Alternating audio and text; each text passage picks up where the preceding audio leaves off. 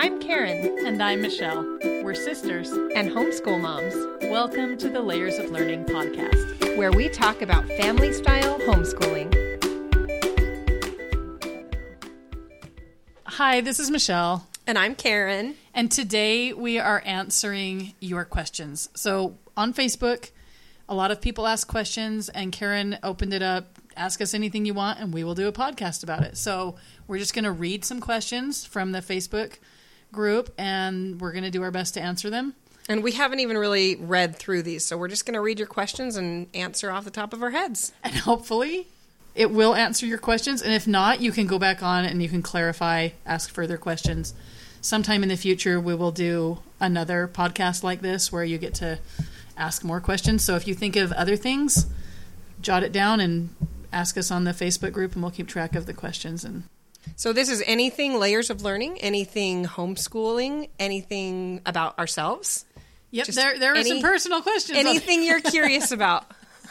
So the very first question that we were asked says, my 7-year-old is just learning to read and still working on handwriting. Where do I start with for language arts? So what do you think, Michelle?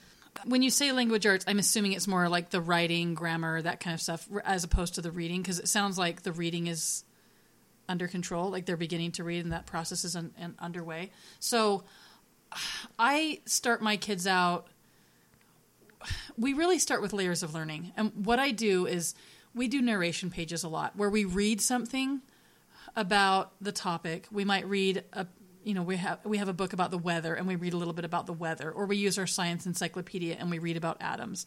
And then I will ask them, what did you learn about it? Or what do you remember what this picture was about? And they get to explain in their own words, and I will write it down, and I use a yellow pen, and then they trace. And then as they get a little bit better, I might use a yellow pen for some of it, and then they get to write some of it. We sort of do that shared writing. And then you just keep easing off a little bit at a time until they're doing more and more of the writing. So do you have workbooks on top of that? Yes, I usually do grammar just right out of a workbook. And we just get cheap little workbooks, few dollars from Walmart or wherever. We just get the little cheap ones, maybe off of Amazon or something. Grammar workbooks, it really doesn't matter that much. As long as it's something that's like colorful, appeals to your child, you can just use that as kind of a guide. And then I also do spelling with them. And we've done different spelling programs over the years. I like sequential spelling, but that's best for once they're at about 3rd grade or maybe 4th grade, depending on your child. Before that, I often will just give them simple words. I'll look for words either words they want to learn to spell or words that they're misspelling a lot but using a lot in their writing. I do that. Usually fairly phonetic words that are easily sounded out. Yes. Especially when they're still working on the learning to read. That actually helps them learn to read if they can begin to associate those letter symbols even more with the sounds that they make. And yeah, so you can pull some of those spelling words out of their reading program. You can also just buy, 1st grade spelling workbooks too. That's okay. So I use Draw Right Now with my kids when they are at this stage. Oh, I like that too. We've used that. We do a lot of drawing in our homeschool, and so it kind of gives them those skills. And then on top of that, the little descriptions that go with it are very much like narrations. So it's kind of modeling what they'll be doing with narrations when it comes time for them to really do their own written narration topics. So my kids have all used Draw Right Now. And we don't really get into a lot of deep grammar at that stage because they're still at the part where they are trying to build words. If you throw in all of the rules on top of that, it's really too overwhelming. Yeah, about the only grammar that we cover early on is things like you put a capital at the beginning, a period at the end. And we do things like a complete sentences. You have to have a subject and a predicate because we're still working on, okay, when you give me your narration, can you say that in a complete sentence? And we'll work on it that way. A lot of it is out loud. They're practicing out loud. And then you turn what they say out loud into the written part. That helps them through with the thinking process. And they're actually more willing to include more in their writing if you have them speak it first. If you just tell them to write, they'll make it as short as possible because it's a lot of work when you're that age to write. So you'll get more from your kids if you have them speak it before you write it. And that's how sharing the pen helps too. learning to write is so much more than the physical act of writing. It's learning to get your ideas out. If you ease some of that burden of the physical writing when they're young, then they're doing a better job of getting their ideas out, which is really the goal. Yeah, when mine are little and they're not really ready to do any of their own writing, I still have them draw a picture, and I usually have them draw the picture first. I say, we learned about spiders. Can you draw a spider? And then they'll draw the spider. And while they're drawing, they're kind of thinking about that spider. And then I ask them, can you tell me some things that you know about spiders? And they can tell me those things, and I do their writing. And then, like you said, they begin to take over more and more and more of the writing as they develop as writers. But it can be really overwhelming. I do have some workbooks for my kids. Like I mentioned, the Draw Right Now books, and I give them some handwriting books and things like that. Those are not necessarily a part of our every single day, though. They always write with me in some way, like as part of the layers of learning thing when they're at that stage, and it might only be a tiny bit, one sentence. But they always write in some way, but we might not do all of their workbooks and that writing and everything. It just depends on the day and how they're doing and where they're at, because they're still really little. Another thing we've done is we use journals. Again, they get to draw a picture, and in this case, they get to draw a picture of whatever they want. When my second son was little, he did this whole series about this pillow man. I don't know what it was. I don't know why he did that, but he had this pillow man, and it was a character, and he, day after day after day, he did these stories about this pillow man. And it was so fun for me as a mom to listen to his stories about Pillow Man. And I just let them do whatever they want in their writing journal. And again, you don't do all of these things every day. You break it up. You might say, well, every Monday we're going to do a journal, and then on Tuesday we're going to do layers of learning writing. I mean, you can divide that up so it's not too burdensome. Yeah, and I mentioned that we don't incorporate a lot of grammar when they're that little. But we do Writer's Workshop as a whole family in our homeschool. So my little ones actually hear the grammar mini lessons that everyone's doing. When I say I don't incorporate grammar for them, what I'm saying is I don't expect it. If they make the mistakes, I don't correct those things. I will correct them if they don't include a period, because that's something that they learn right at the very beginning of their writing career. But I don't expect them to have all of the comma rules down and to understand compound sentences. Get all the spelling right. And yes, if they misspell something, that's okay. It's perfectly fine for them to be in the process of writing and be doing things besides perfect grammar and spelling and structure and all of that. So focus more on the ideas, especially all of the time. But when they're little, that's where they're at. They can only focus on the ideas. As they get bigger, they can start to incorporate the rules with their ideas. Okay, the next question says, how do you include all ages? I have an 8th grader and a 2nd grader, so wildly different abilities and experiences with reading and writing. And this question was specifically about Writer's Workshop. They were asking me about how can you possibly teach these different ages of kids writing at the same time? Again, this takes practice, I think. It does. It takes practice. But really what I do, I teach somewhere in the middle, first of all. You can teach at about a 5th grade level to a 2nd grader and an 8th grader, and it's actually quite effective. You're going to teach in language that is somewhere in the middle when you teach a concept. For example, you might be teaching about the different kinds of sentences. You could have interrogative sentences, declarative sentences. So you're teaching these concepts, and you're teaching in a language that's somewhere in between where your kids are, kind of a middle ground. But then you send your kids off to write their own sentences. So you're going to ask your little one to write a telling sentence, which is a declarative sentence. That's a sentence that ends with a period. It's just a normal statement. And then you're going to ask your older one, you don't need to say it's a telling sentence to that kid. You can just ask them to go and write a declarative sentence, and you're going to expect a higher quality, more complex sentence from your 8th grader. So if you were doing a workbook, you couldn't do this because your 2 kids are not going to be using the same style of sentences.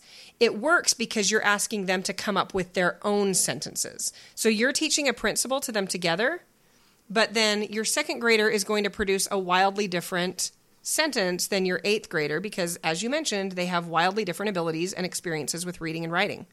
So they are going to produce different work. But you taught the concept together, and then they sat down at the table next to each other, and they're both working on their sentence, and you're standing over kind of observing and making comments about how they're doing and, giving suggestions. And then after they've written their sentences, they can share with each other. It's okay that your 2nd grader's sentence is not the same as your 8th grader's sentence. Right.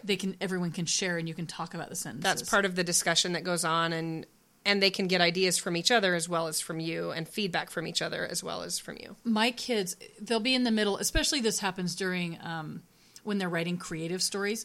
We'll have a similar assignment, and they're all writing a creative story, and they'll stop in the middle and they'll say, "You guys, I need an idea about this," and they start talking about their ideas together. So even though they're all different ages, my high schooler is helping my 4th grader come up with ideas. Yes. And it's really effective for them because they'll listen to a lot of ideas and they'll be like, "Oh, no, I've got it now. I've got it." And they will go off on their writing again. So when we were young, Michelle, do you remember how we used to tell Mrs. Pigglewiggle stories? Yes. I don't know how that started. Do you remember? We read the books and then we loved them. And then we would we did it so that I would say one sentence or one part. Word. Sometimes we did one word. And then you would say the next one and we'd make up this story and it had to make sense. So we would say, Mrs. Pigglewiggle ran to the store. So we'd go back and forth like that and tell these little stories. And I do that with my kids with words or phrases or parts of stories. They've even written Choose Your Own Adventure like that. So we'll start writing a story all together, and then each kid gets to make up their own ending. So it's not exactly a Choose Your Own Adventure because it doesn't have a variety, but it has all different endings. So if you choose to do this, then this happens, and one kid wrote that ending, and then another kid will write the other ending. So you can have a lot of fun writing all together, even when your kids are of different abilities. You're just going to be helping the little ones more, and the older ones are going to clearly be on their own a little bit more in that process. Well, and when we're talking about expository writing, you can have them all writing a report or an essay about a topic, and you can just tell your older one, okay, I want you to do a 5-paragraph essay style, and your little one, I need you to have 5 ideas, and we're going to write these in sentences. You can talk about it on their level and still have the same basic assignment, but obviously your older one is doing a lot more work than your younger one. Every story has a beginning, middle, end. That's a concept that applies to everyone, every story, everywhere. So you're teaching the concepts, but then they're going to create work on their level. One of the realistic things that I do to help myself, because you are busy during Writer's Workshop. You're busy and you're helping more than one kid at a time, and that's a little bit challenging. So something that I do is I have my kids email me their work. I don't have time to pore over and give feedback on every single word, especially the ones that the middle school and high school kids are writing, because they're just writing a lot more. So they don't get as much feedback right during our Writer's Workshop. But then later, that's sitting in my email inbox, which is basically my to-do list, and I can read it and give them some feedback on it, when I'm not so consumed with helping little ones with the actual physical act of writing. Okay, this next question is also about Writer's Workshop. It says, how do you decide what you focus on? Do you just choose a topic at random, relate it to something you're reading, use a book of grammar topics? So what do you think, Karen? How do you pick what you're going to have your kids write next? This actually stemmed from a really cool book that one of our Layers of Learning moms found. She got a fun book of grammar topics, and she wanted to use that kind of as the basis for her Writer's Workshop.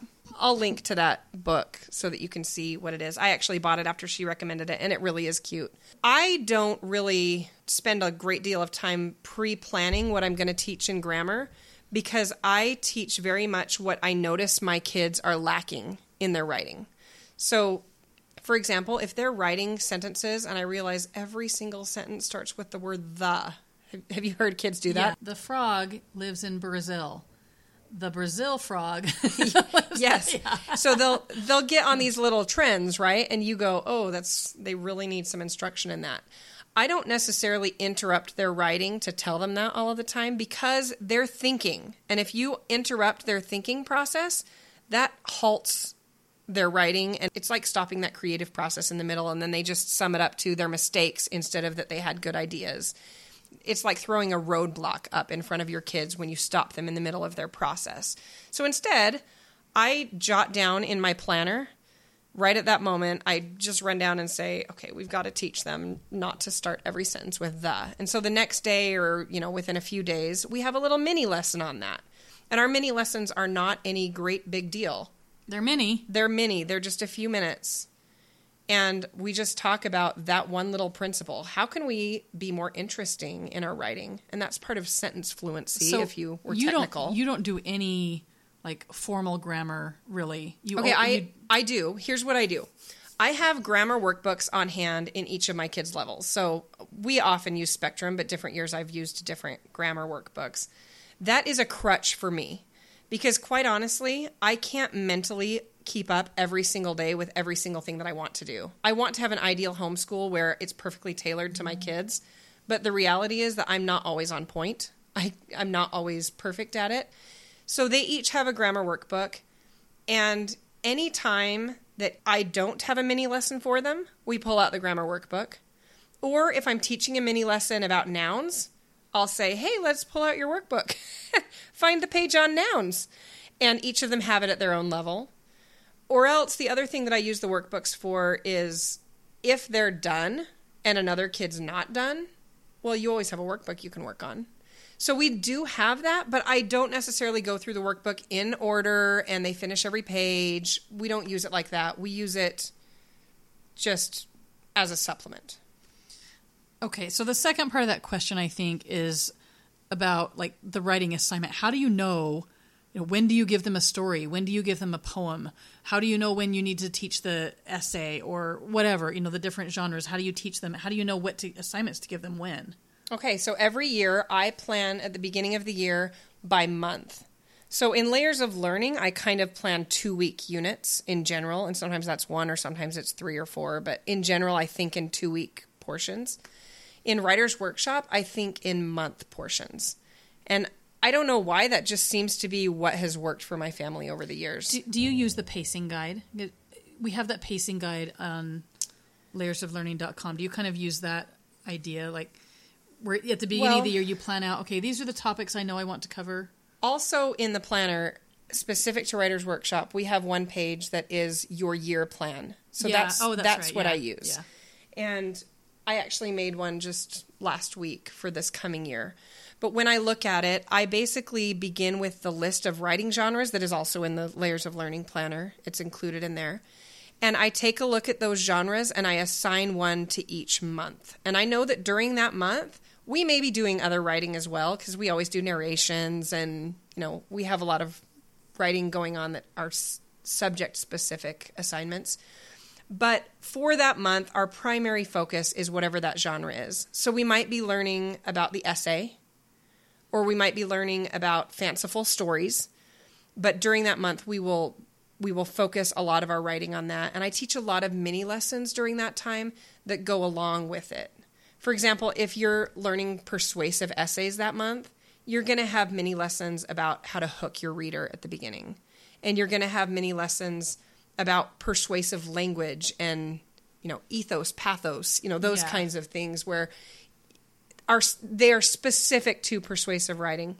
And so I focus a few mini lessons on that genre. Those I tend to plan out more, but I leave a lot of blanks in my plan for what I notice my kids are needing at that moment. Their weaknesses. And you're ready to change the plan if you need to. Oh yeah. So if you've planned, well, in January I really want to do poetry, but then it turns out that whatever's happening in your kids' writing life, they really need to work on something else, you'll switch that plan. I'm not sure if I've ever had a year where we were actually perfectly sticking to our plan. And it's not necessarily a month either. It's around a month. I plan in terms of a month in my mind, but it's very, very flexible. Do you ever plan your writing based on what you're reading or what your kids are reading, or not so much? Here's what we do. I don't exactly plan it based on what they're reading, but as often as I can, I try to relate it to something that they're learning.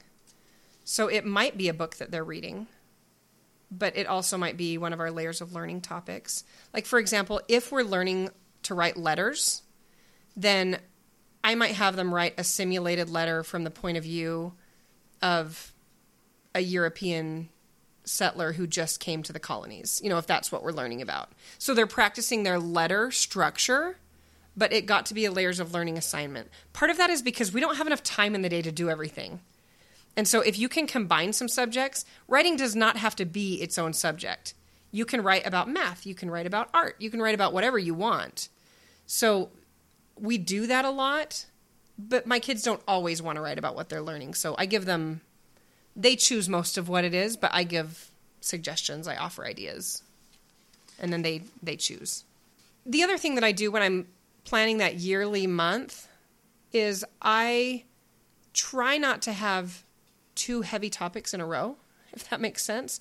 Like, for example, I'm not ever going to put essays and then persuasive essays and then a research paper 3 months in a row. That's overwhelming and a little boring.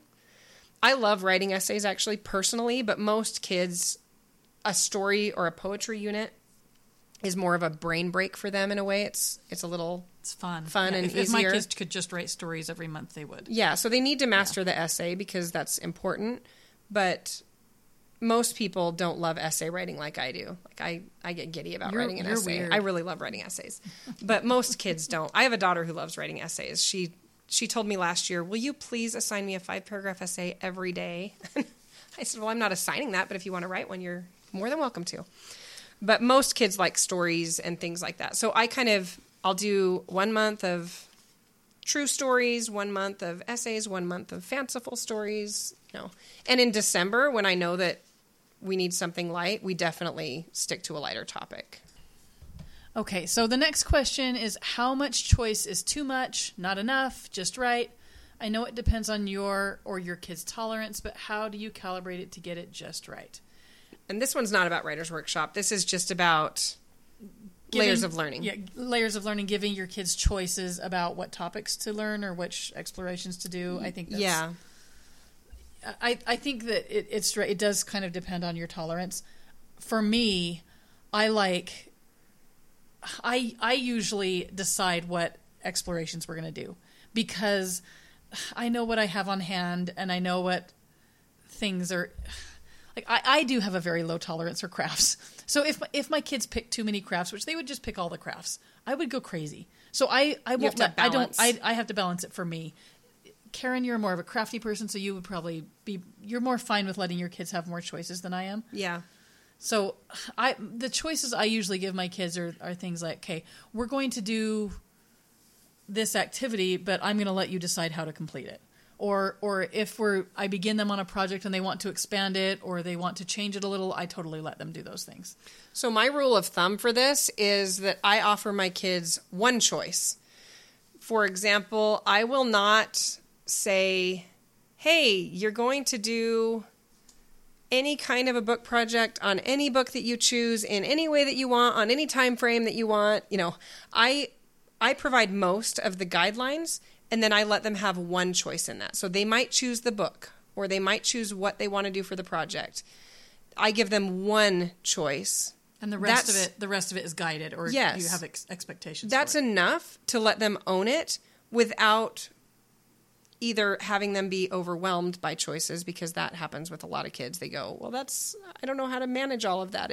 It eats time and it's not helpful to them. And it also helps you to get your education goals through if you are making a lot of the choices. Right. Because you know what they need to work on, and kids won't necessarily work on the hard things that they actually need to work on.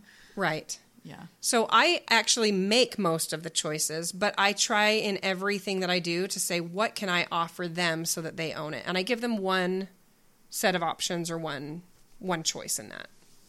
Okay, the next question is, how much time do you allow to go down the rabbit hole on a topic? I love this question. Okay, so a rabbit hole is just when you're going off topic a little or you're taking off on a tangent. How much time do you give yourself to go off on those tangents? That's the question. So again, this is going to depend on your personal family schedule at the moment and what kind of time you have to give it and your goals. if you are very concerned with getting through the whole year by the end of your school year, then you're going to have to limit that time. But if you're taking Layers of Learning real slow and you're like, it's going to take as long as it takes, then, you could spend weeks on a rabbit hole.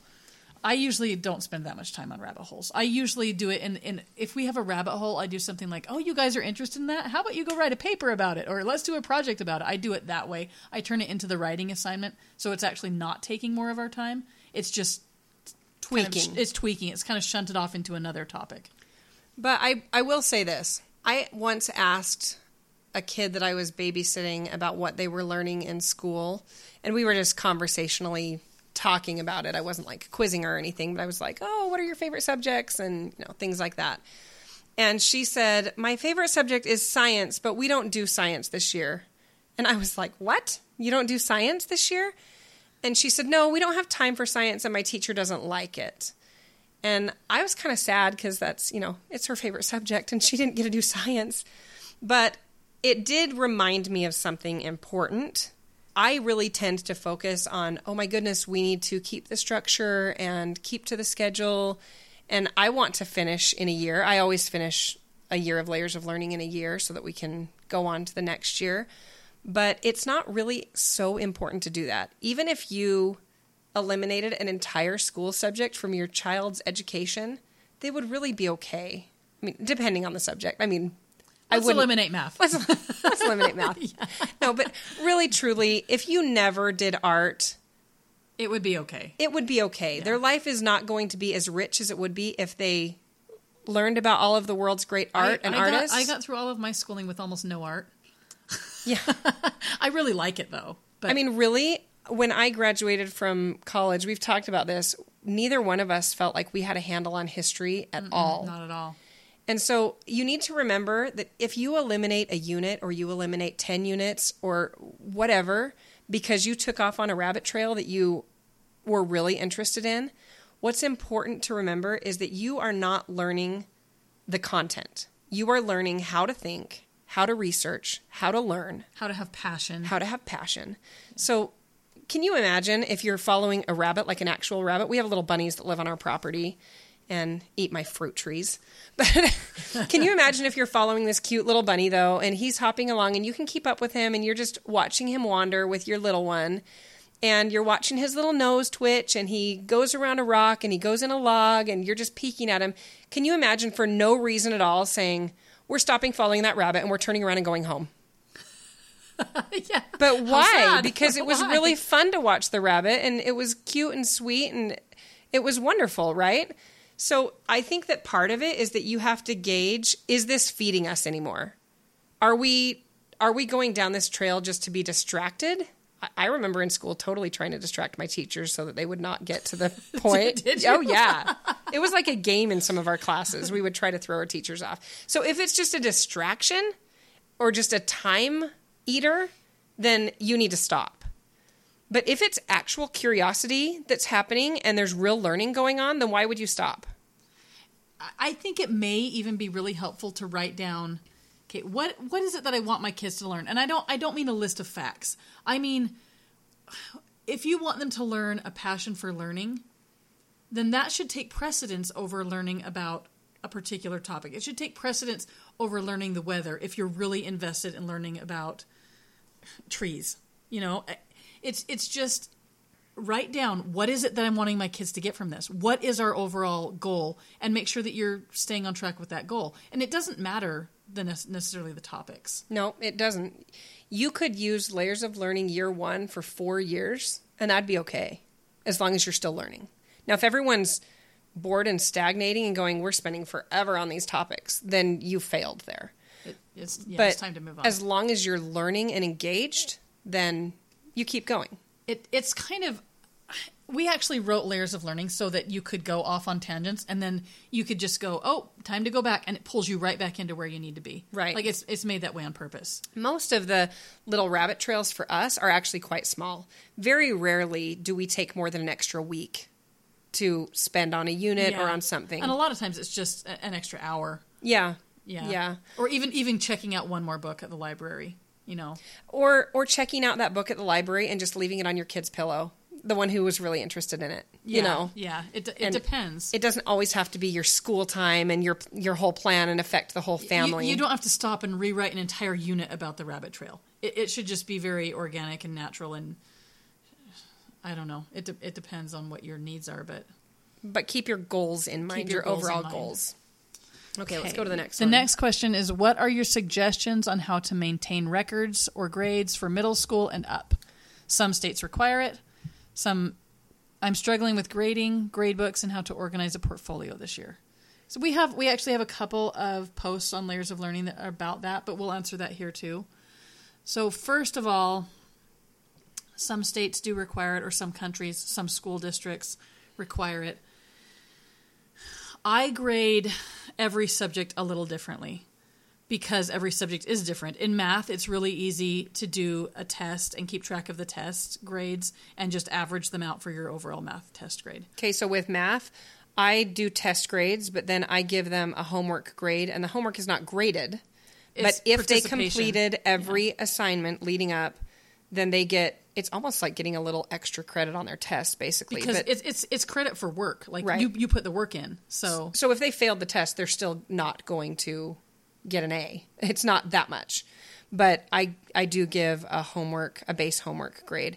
And we have a grading spreadsheet that we actually sell for 99 cents on Layers of Learning if you want to use it. But I keep track of our grades in there each. The spreadsheet is nice because it does all the math for you. Yeah, it calculates the grades for you as you go through. We also have grade sheets in our printable Layers of Learning planner. If you're more of a paper person, you can keep it on paper. I actually a lot of times keep mine, like the grades. I keep the grades throughout the course on paper, and then at the end of the course, I put it into their transcript. This for once they hit high school. I put it into the transcript at the end of the year. So I grade every Friday afternoon. I grade all my kids' papers, and I keep track of their points, their score. Like I add the new scores on. But then at the end of the term, we call it terms or like a semester, then I actually calculate out what their term score is. And my kids are involved in sports at our local high school, so I actually have to turn the grades into our high school. Not that they care, except they don't allow athletes to be part of the sports teams if they don't have at least a C average at our high school. So I have to give grades to the school, so I always have a deadline, I have to get my grades turned in. Well, it helps to have a deadline. I don't have deadlines. I know. You can be more loosey-goosey, huh?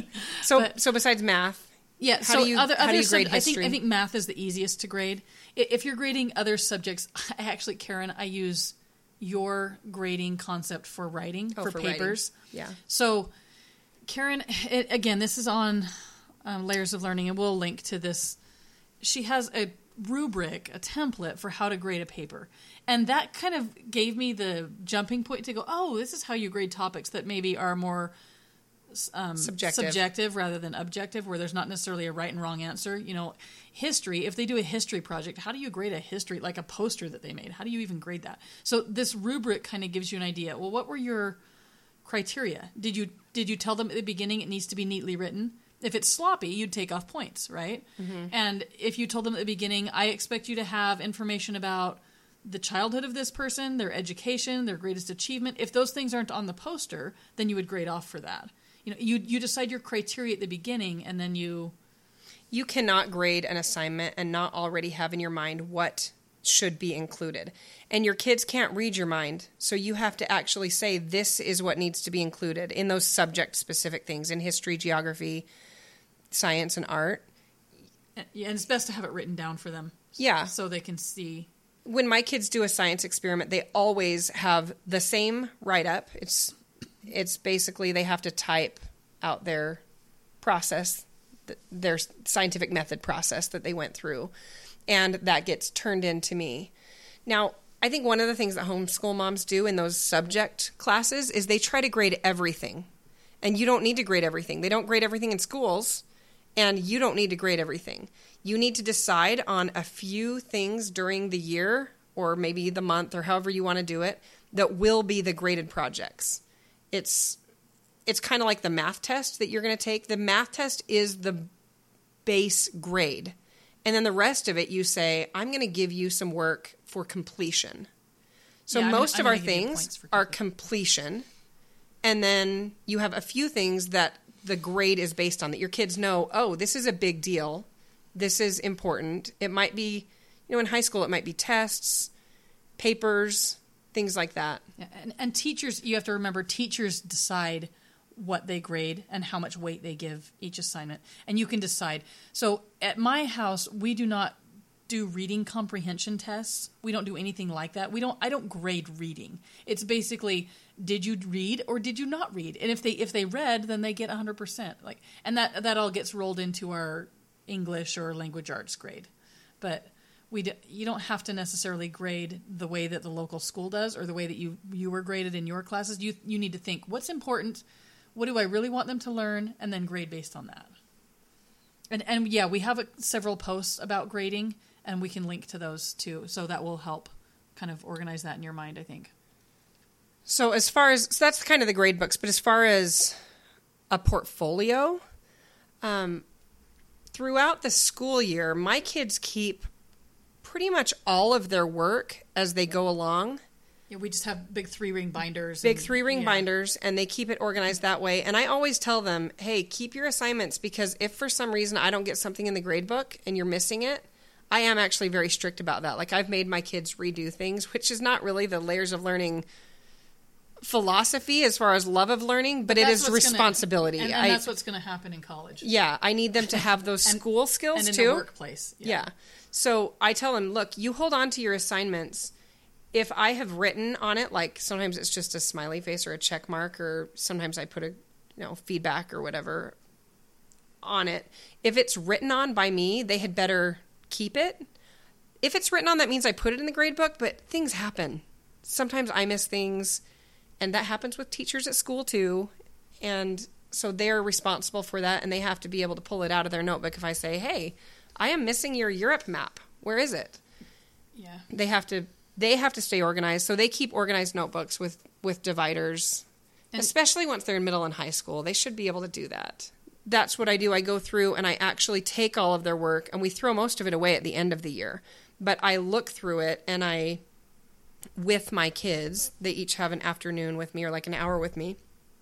We go through their portfolio and choose the work that they want to keep, and you scan some of it. And it's like, keep their best writing. Yeah. And you have a page of photos of projects they did. And it's like, on your post, it was very laid out, and I really liked that because it helped you to know. It takes you through exactly what you can include in a portfolio. And some states require attendance days, so you'll need to include that. But your local school district may have specific requirements that you need to make sure. But yeah, we'll link to that post, and you can look at how I build my portfolios, and it has some pictures in there. But once my kids are in high school, one of the goals that I always have for them, besides just what's in their portfolio, is I always tell them, look, you're going to need to have some essays in your pocket when you get to college. So we're going to develop some really strong essays while you're here with me, and then you're going to be able to take those on your laptop. And already my oldest son is taking college classes, and he wrote several papers about drones because he's really into drones. He builds them and races them. He wrote for me some papers, some research papers and some essays and things. And then when he was taking his English class at the college, he had to choose a topic for an essay, and he chose drones, and he was able to take one of his papers and revamp it and work it even more and make it better, but he had somewhere to start with. So I like my kids to leave for college with a big folder on their laptop of lots of really solid essays that they've written. Okay, the next question, this is where we get personal. Oh, and okay. And this is actually a series of a whole bunch of questions in this one, and so we'll do each of the little questions one at a time.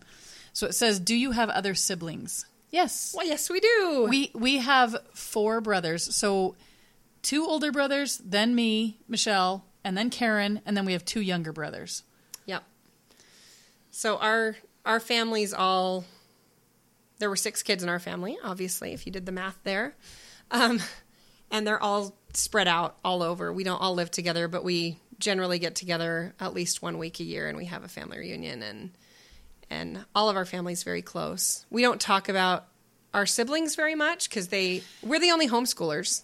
Yeah. In fact, only one of our other brothers has kids. Our youngest brother passed away when he was 14. And then we have a brother that is... Two bachelor brothers. Two bachelor brothers, and they are both computer guys. Yeah. Actually, all three of our brothers are kind of computer guys. Yeah, they kind of are. But okay. The next one is, what were your childhoods like? First of all, we had to share a room. Yes, we did. That was really actually kind of hard on us because we have really different personalities. We became great friends after we got our own rooms. And not until then. Well, we did play together and we did stuff together, but there was a lot of conflict. Like, I was a real neat freak. Like, I wanted everything neat and tidy, and I'm a total minimalist. No, you guys don't even understand. Karen?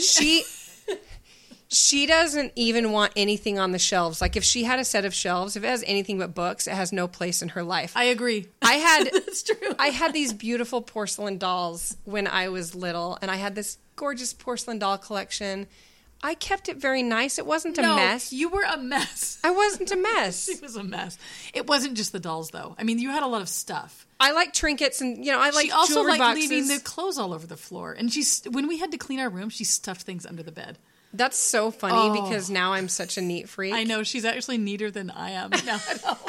But you own like half as much stuff as me. I own tons of like stuff, like decorations. And I always feel like I have too much. Like, I don't have any family photos on any of my walls in my house. I don't have any walls that don't have family photos. So if you, like, sometimes you'll see on a TV show the cops will come into somebody's house where they got murdered or whatever. This doesn't even look like anyone lives here. That's what they would say about my house. Yeah, it's been vacated. No, you have a very homey home, but it's mostly like books and patchwork quilts and comfy furniture and the wood burning stove. It's very pioneer now that I say it. No, it's not. No. It's not. But when we were kids and we shared a room, I do remember we didn't only share a room. We had a queen size bed, so we slept in the same bed. And we talked about the Mrs. Pigglewiggle stories in one of our episodes, and that's where we did them at night. That happened at night. When we were not falling asleep like we were supposed to be. But do you remember, we had a bedroom downstairs, and do you remember how we'd play Monopoly under the covers? Yeah. We'd have the whole Monopoly board game under the covers, and then we'd hear Mom walking down the stairs to check on us at night, and we'd like carefully pull the blanket over the Monopoly board and pretend that we were asleep. Yeah. Shoo. We'd like fake snore. I don't think we even snored, but we'd fake snore. I don't know. I don't think we fooled her, but I'm sure we didn't. Isn't it funny how kids always think they're fooling their parents? She's so much smarter than that.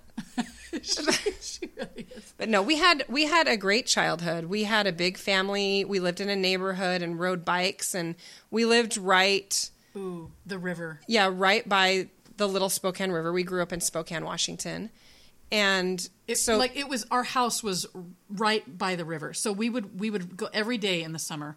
We would go down there and we'd raft down the river. We'd tube down the river. And swim. And swim like every day. We'd tube down to this park that was just down the river, and we'd run back up on the hot streets with our bare feet, and we'd go again. And we'd do that all summer. And we grew up in a family that had family night every week and, had family dinners. Yeah, we went on family vacations. We always did. My parents did one big family vacation every year. So we did things like going to the Grand Canyon. We went to Disneyland one year. We went to the ocean. And then we always went camping, too. My dad, he loves major camping. boater and camping. So we grew up water skiing and camping. And yep, we were water bugs. We had a good childhood. Yeah, we did. We did. It really was super happy. Yep. Then it says, what do your relatives and friends think of your homeschooling? So, like Karen mentioned, none of our family members are homeschoolers, but they're all completely supportive. None of them think that we're too terribly weird, other than that we're just sort of weird. But at the beginning, I don't know if my in-laws listen to this or not. I have no idea. I don't know if they even, I assume they know that I podcast. I don't know. But if you're listening, I love you. But my father-in-law, just a few weeks ago, he was talking to me and he said, you changed my mind about homeschooling. I thought that homeschoolers just homeschooled to get their kids out of school because they were being lazy and off in the woods, hiding out from the government. And if I wanted to be lazy, I would not homeschool. No, I know. But he said, you completely changed my mind. And now he tells everyone how great homeschooling is. And I actually we said none of our siblings homeschool, but 2 of my sisters-in-law do. So my husband's sister and my husband's brother's wife. They both homeschool their kids now. And I don't know if it's because of me or not, but they're supportive of it. Every so often we get a stray comment that we have to deal with, but for the most part, I don't have any issues. We have pretty strong personalities, and I don't think that maybe nobody would mess with us.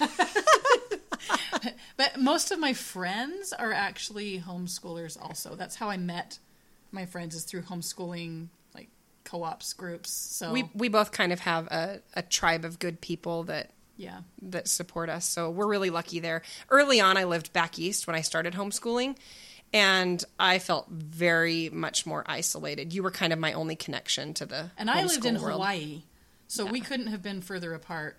Yeah, so for a few years, it was hard, and I'm not sure if our families were as sold on it, but they didn't give us a hard time. No. But I think that they have now seen, like, wow, your kids are really, this has fed them well. It's fed their education well. Okay, the next one says, what do you do for fun for yourselves outside of family time? Okay, so this is like us personally. Personally. I read. It's like a party. You see those little quotes on Pinterest and Facebook and things. Yeah, like reading is like my party. And I run. So is that fun? It's fun for you. It's not fun for me. I don't run. It's fun for me. I like to swim a lot and do water sports. You do too. We go boating. Yeah. We grew up boating and water skiing and all of that stuff. And that is still fun. We still do. I don't know if I do this for fun or not, but we go snow skiing and I try. Oh, I think it's fun though. Well, it's fun. I'm just not good. I like it because I'm better than anyone else in my family. Is that bad? I like that terrible. I still have little enough kids that I have an excuse to be on the bunny hill. I don't know what I'm going to do when they graduate from the bunny hill and I'm the only one left there. Last time we went skiing, I went to the top of the mountain and I come down a little ways and there's my son struggling and I help him get down. And then I come across my husband. He's like sprawled across the whole mountain, his gear everywhere. So I had to save him too. And I was like, man, you people are a lot of work. That's like a confidence boost. They're like, I'm the best one. I know. I'm really not that good. It's just that I'm better than them. But it is fun. We're both pretty outdoorsy too. Yeah. I like sports a lot. I don't like sports a lot. No, Karen doesn't like sports. Sports and I don't get along. I like sports. I play volleyball with some friends. I'm not at the moment, but yeah. I also, this is Karen, by the way. I garden. I have a huge garden, and I do not garden. I hate gardening. I love gardening. I kill plants. I grow plants. So yeah, Michelle and I are totally different from each other, but in like lots of fun, good ways. So we still like to hang out, even though you run and I swim. We just don't do that together. Yeah. We should do a triathlon, and then we could do it together. We could do different parts. We need a biker. Yeah. Okay, what else? What's our next one? Writer's workshop, when you still need to scribe for them, it's overwhelming, and how to add that too. So when your kids are young and they're needing you to do a lot of the writing. It's hard if you have multiple kids that need that. Yeah. That's tricky. If you have older kids, you can make them scribe as well. Like tell them, hey, you're with this kid. Start to write down what they're saying. But that is tricky. It is impossible if you're a homeschool mom, especially of more than one child, not to feel pulled sometimes. If you think that every other homeschool mom just has it together and has their time schedule perfectly worked out and it's all like clockwork, that's just not true. No, I think it can help to make sure you have something for the child that you're not working with at the moment. Like if you have 2 or 3 children that are still needing a lot of your help with writing and it's taking a long time, you need to have things that those other children can be doing while you're helping the one. Yeah.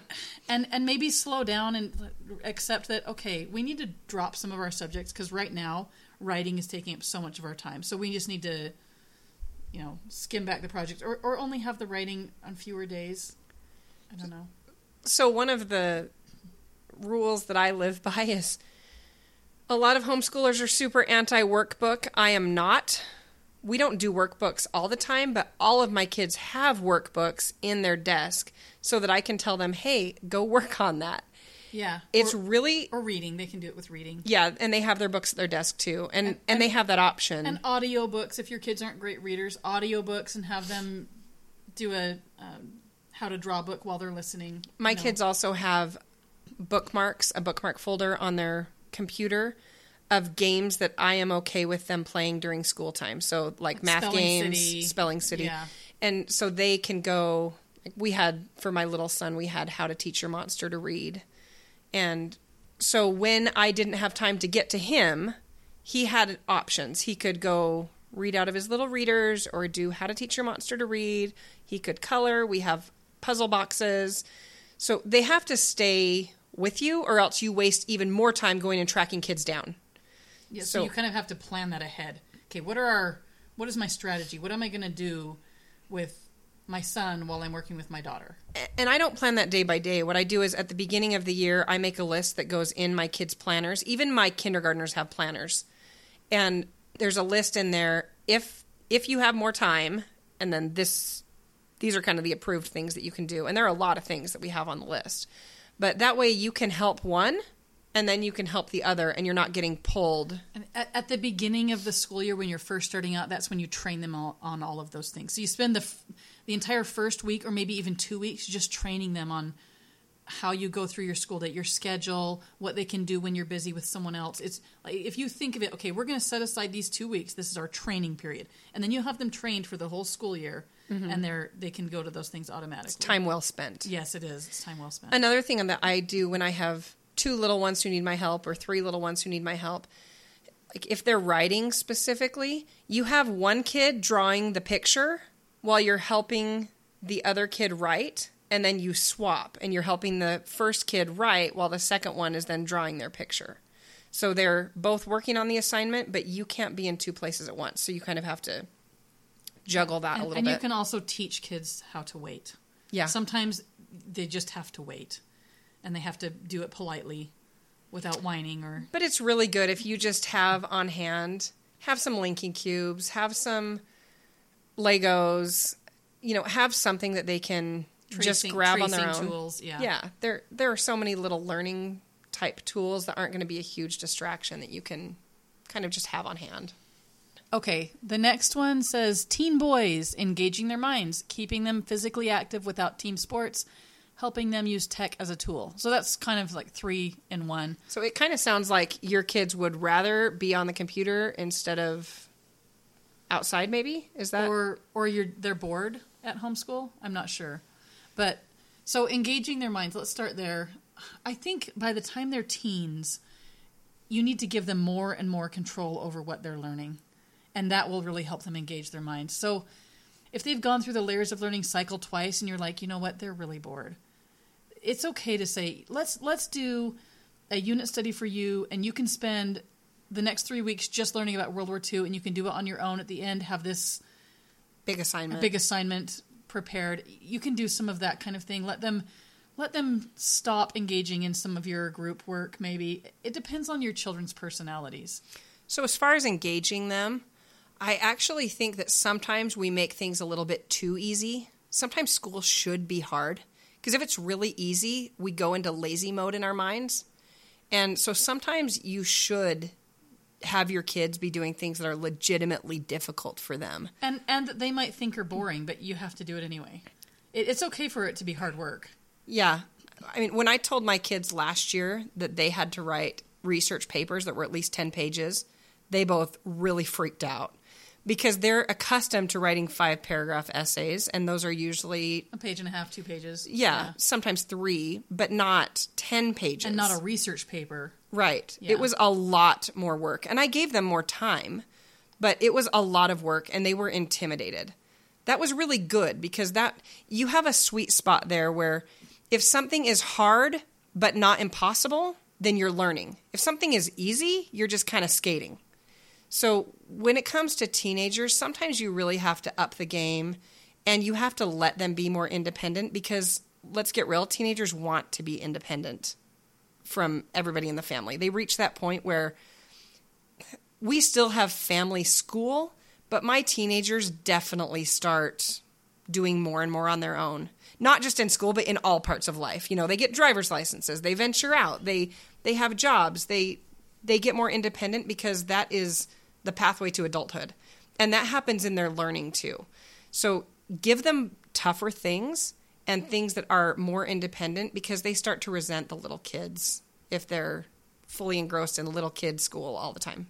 Yeah. The next part is keeping them physically active without team sports. Okay, so my kids do sports a lot, but your kids really don't, Michelle. They don't do team sports anymore. I mean, we did community sports, and in our town there are actually community sports for high schoolers. In some places there aren't because the community assumes that those kids are doing high school sports. So it depends on where you live. But my kids are in scouting though, so they do hiking.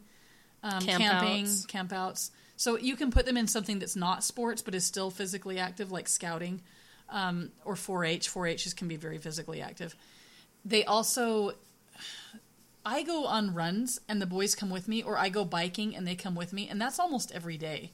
And we do that and too. This is my teenagers as well as my younger kids. My 16-year-old son comes with me almost every time that I go. So, and then as a family we play.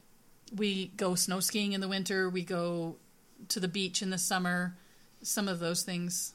And then if they have friends, they can do a lot of that with their friends rather than just with their family too.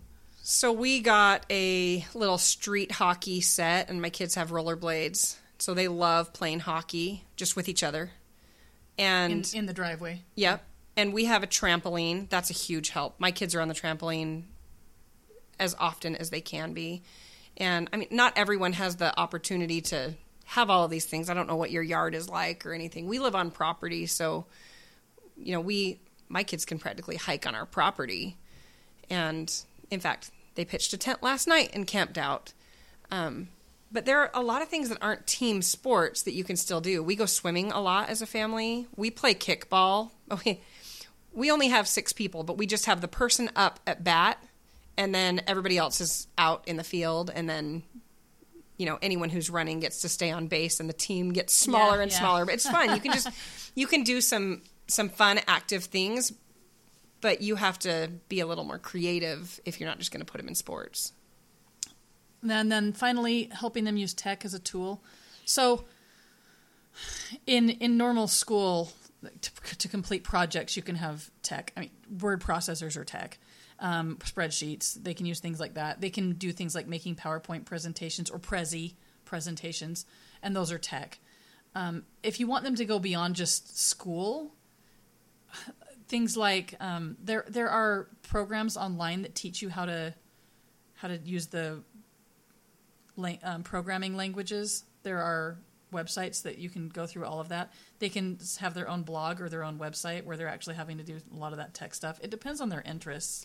So I'm not positive if this is what you mean or not, but I get a lot of people that ask me, how do I get my kids to think of technology as a tool rather than a game? Because they're gamers. They're on their phone or they're on their laptop and all they're doing is games. They're time killing, right? Yeah. And brain cell killing.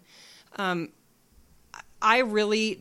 don't even allow gaming at all until school is over. And for us, school is most of the day because we don't have like a time that we're done. We're just done when we're done. And if they've completed all of that, then I'm fine with them playing a little game. But we have limits. I use actually a Disney Circle device. And so my kids have their tech all turns off as soon as they're out of their time. Like they get 15 minutes a day on Instagram. After that, it automatically turns off and won't let them on it. And we have a lot of restrictions during school that I don't even monitor. I just set it up at the beginning and then watch it. Now, if you don't want to do something like that, then you have to be more responsible for watching what they're on, you know, paying attention to what they're doing. But you can still set up guidelines and say, you know, this school time, or most of our day, is only for technology being used as a tool, a learning tool. So you could Google what you're talking about or learning about. If they're wanting to do something, I don't know, they're wanting to fix an engine on their motorcycle. Okay, well, now you can go onto YouTube and look up videos on how to fix that engine or the part of the engine. Right. So then they're using tech as a tool instead of a game. And actually, we mentioned that if our little kids have downtime, they have a list of acceptable things that they can do. My big kids also have a list in their planners of acceptable things that they can do when they're waiting for me or they're done with assignments or whatever. So if really the school day's not over, but they want to get on the computer, they can do certain things on there. Like my son is teaching himself how to play the guitar with instructors on YouTube. He's actually getting pretty good at it. So you just have to really steer them in those ways. And quite honestly, you have to be restrictive about some things, especially if you have a kid that has addictive tendencies with gaming.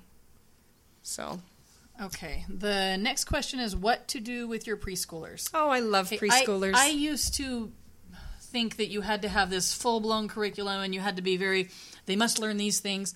And I've come to realize you need to read to them. Yeah. That's about it. And talk to them a lot. Talk to them a lot. Let them help you in the kitchen. Let them help you when you're in the garden. Let them help you put away the groceries. Have them involved in real life and read. Reading and constant conversation is probably the best preschool curriculum there is. Yes. You can trace circles in books and cut out construction paper circles, and that's all good. I did all of that with my kids.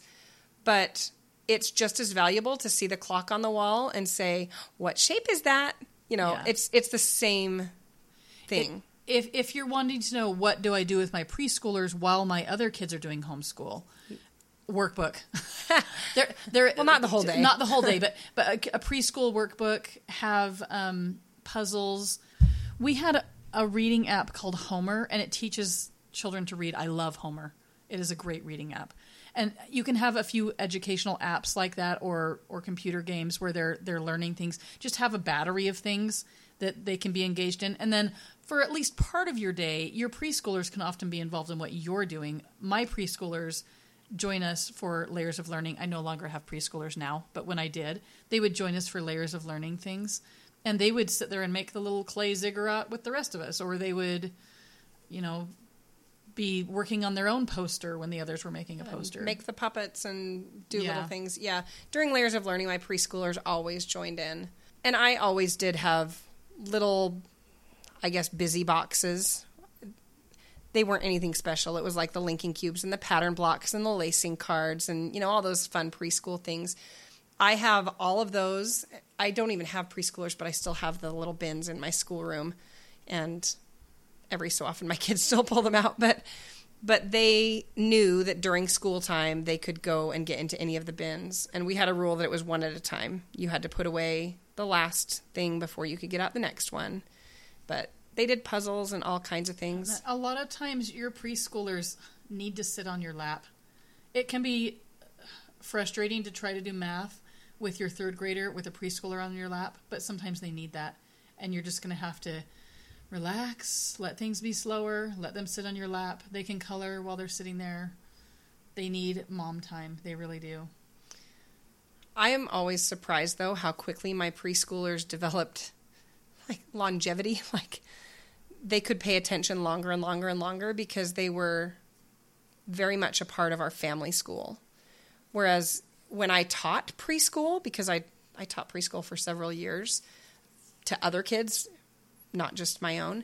And when I taught preschool, I would plan things in such tiny little spurts, and it was very short and very active, and I was always going. And my kids actually were much more chill as they just quietly joined into our activities. And yes, they made messes. Yes, they weren't perfectly on task.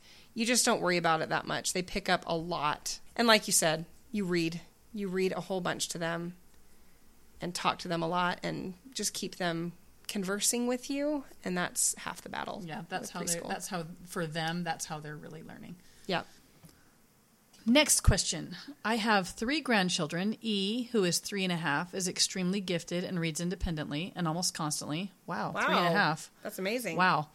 I is 2 and wants to be like his big brother, just isn't there yet, and while very bright, is not as gifted as E. The baby is just that, a baby who isn't even a month old yet, and so not a concern per se. E reads, as I said, just not to his little brother. E also has learned quite a bit of math and is currently working on addition, subtraction, most of which he has figured out by himself. I, while quite bright, is overshadowed and frankly not truly verbal as of yet, but responds to cues given through action. I will be homeschooling them this fall and onward, and although I had hoped to have I in the same room, as I said, language skills are needing work, and I hoped that I would have the chance to develop and grow his language skills through being in the same room. And yes, we are having I's hearing tested. I understandably want to be the center... I understandably wants to be the center of attention, and E is not happy about that. Suggestions? Oh, they're very young, first of all. They're very young. Anything that you're doing super formally at this point, you really don't need to. Even with the gifted one. I know it seems like, oh, he's so smart, we can get ahead. I don't know. I would let him go at his own pace. Truthfully, with most kids, the gifted ones and the ones who struggle all even out right around age 10 or 11. Yes, they do. Even kids who have real learning disabilities like dyslexia, if they are allowed to learn and are nurtured and not made to feel stupid, by about age 11, right around there, 11 or 12, maybe 10, it all evens out. And you feel like, oh, this child is so gifted and this one struggled. But somehow... It's developmental. It's not that their brain is some super brain or that you have a superpower and this one is lacking a superpower. Don't think of it that way. It's a developmental ability that just means it's a different time frame, not a different ability. So sometimes, with kids' heights, sometimes you'll have a kid who's really tall at a very young age, but by the time that he's 15, he's about the same height as the other kids. He just grew earlier and younger. Right. That doesn't mean he's more advanced. It's just a developmental thing. Yeah, and when it comes to those physical things, we accept that. But when it comes to our minds, we think somehow this kid is different and this kid is different. And yeah, all kids are different from each other. But what you're talking about is development. So what you should be doing right now is having a lot of fun conversations and reading fun books. Bake cookies together. If E really wants to do workbooks and teach himself math, great. But if you start to shove it down his throat and, oh, you can go faster and faster and faster, you're going to end up with a very burnt out, very upset child at some point. With kids that young, you probably don't want to spend more than 45 minutes on anything remotely formal.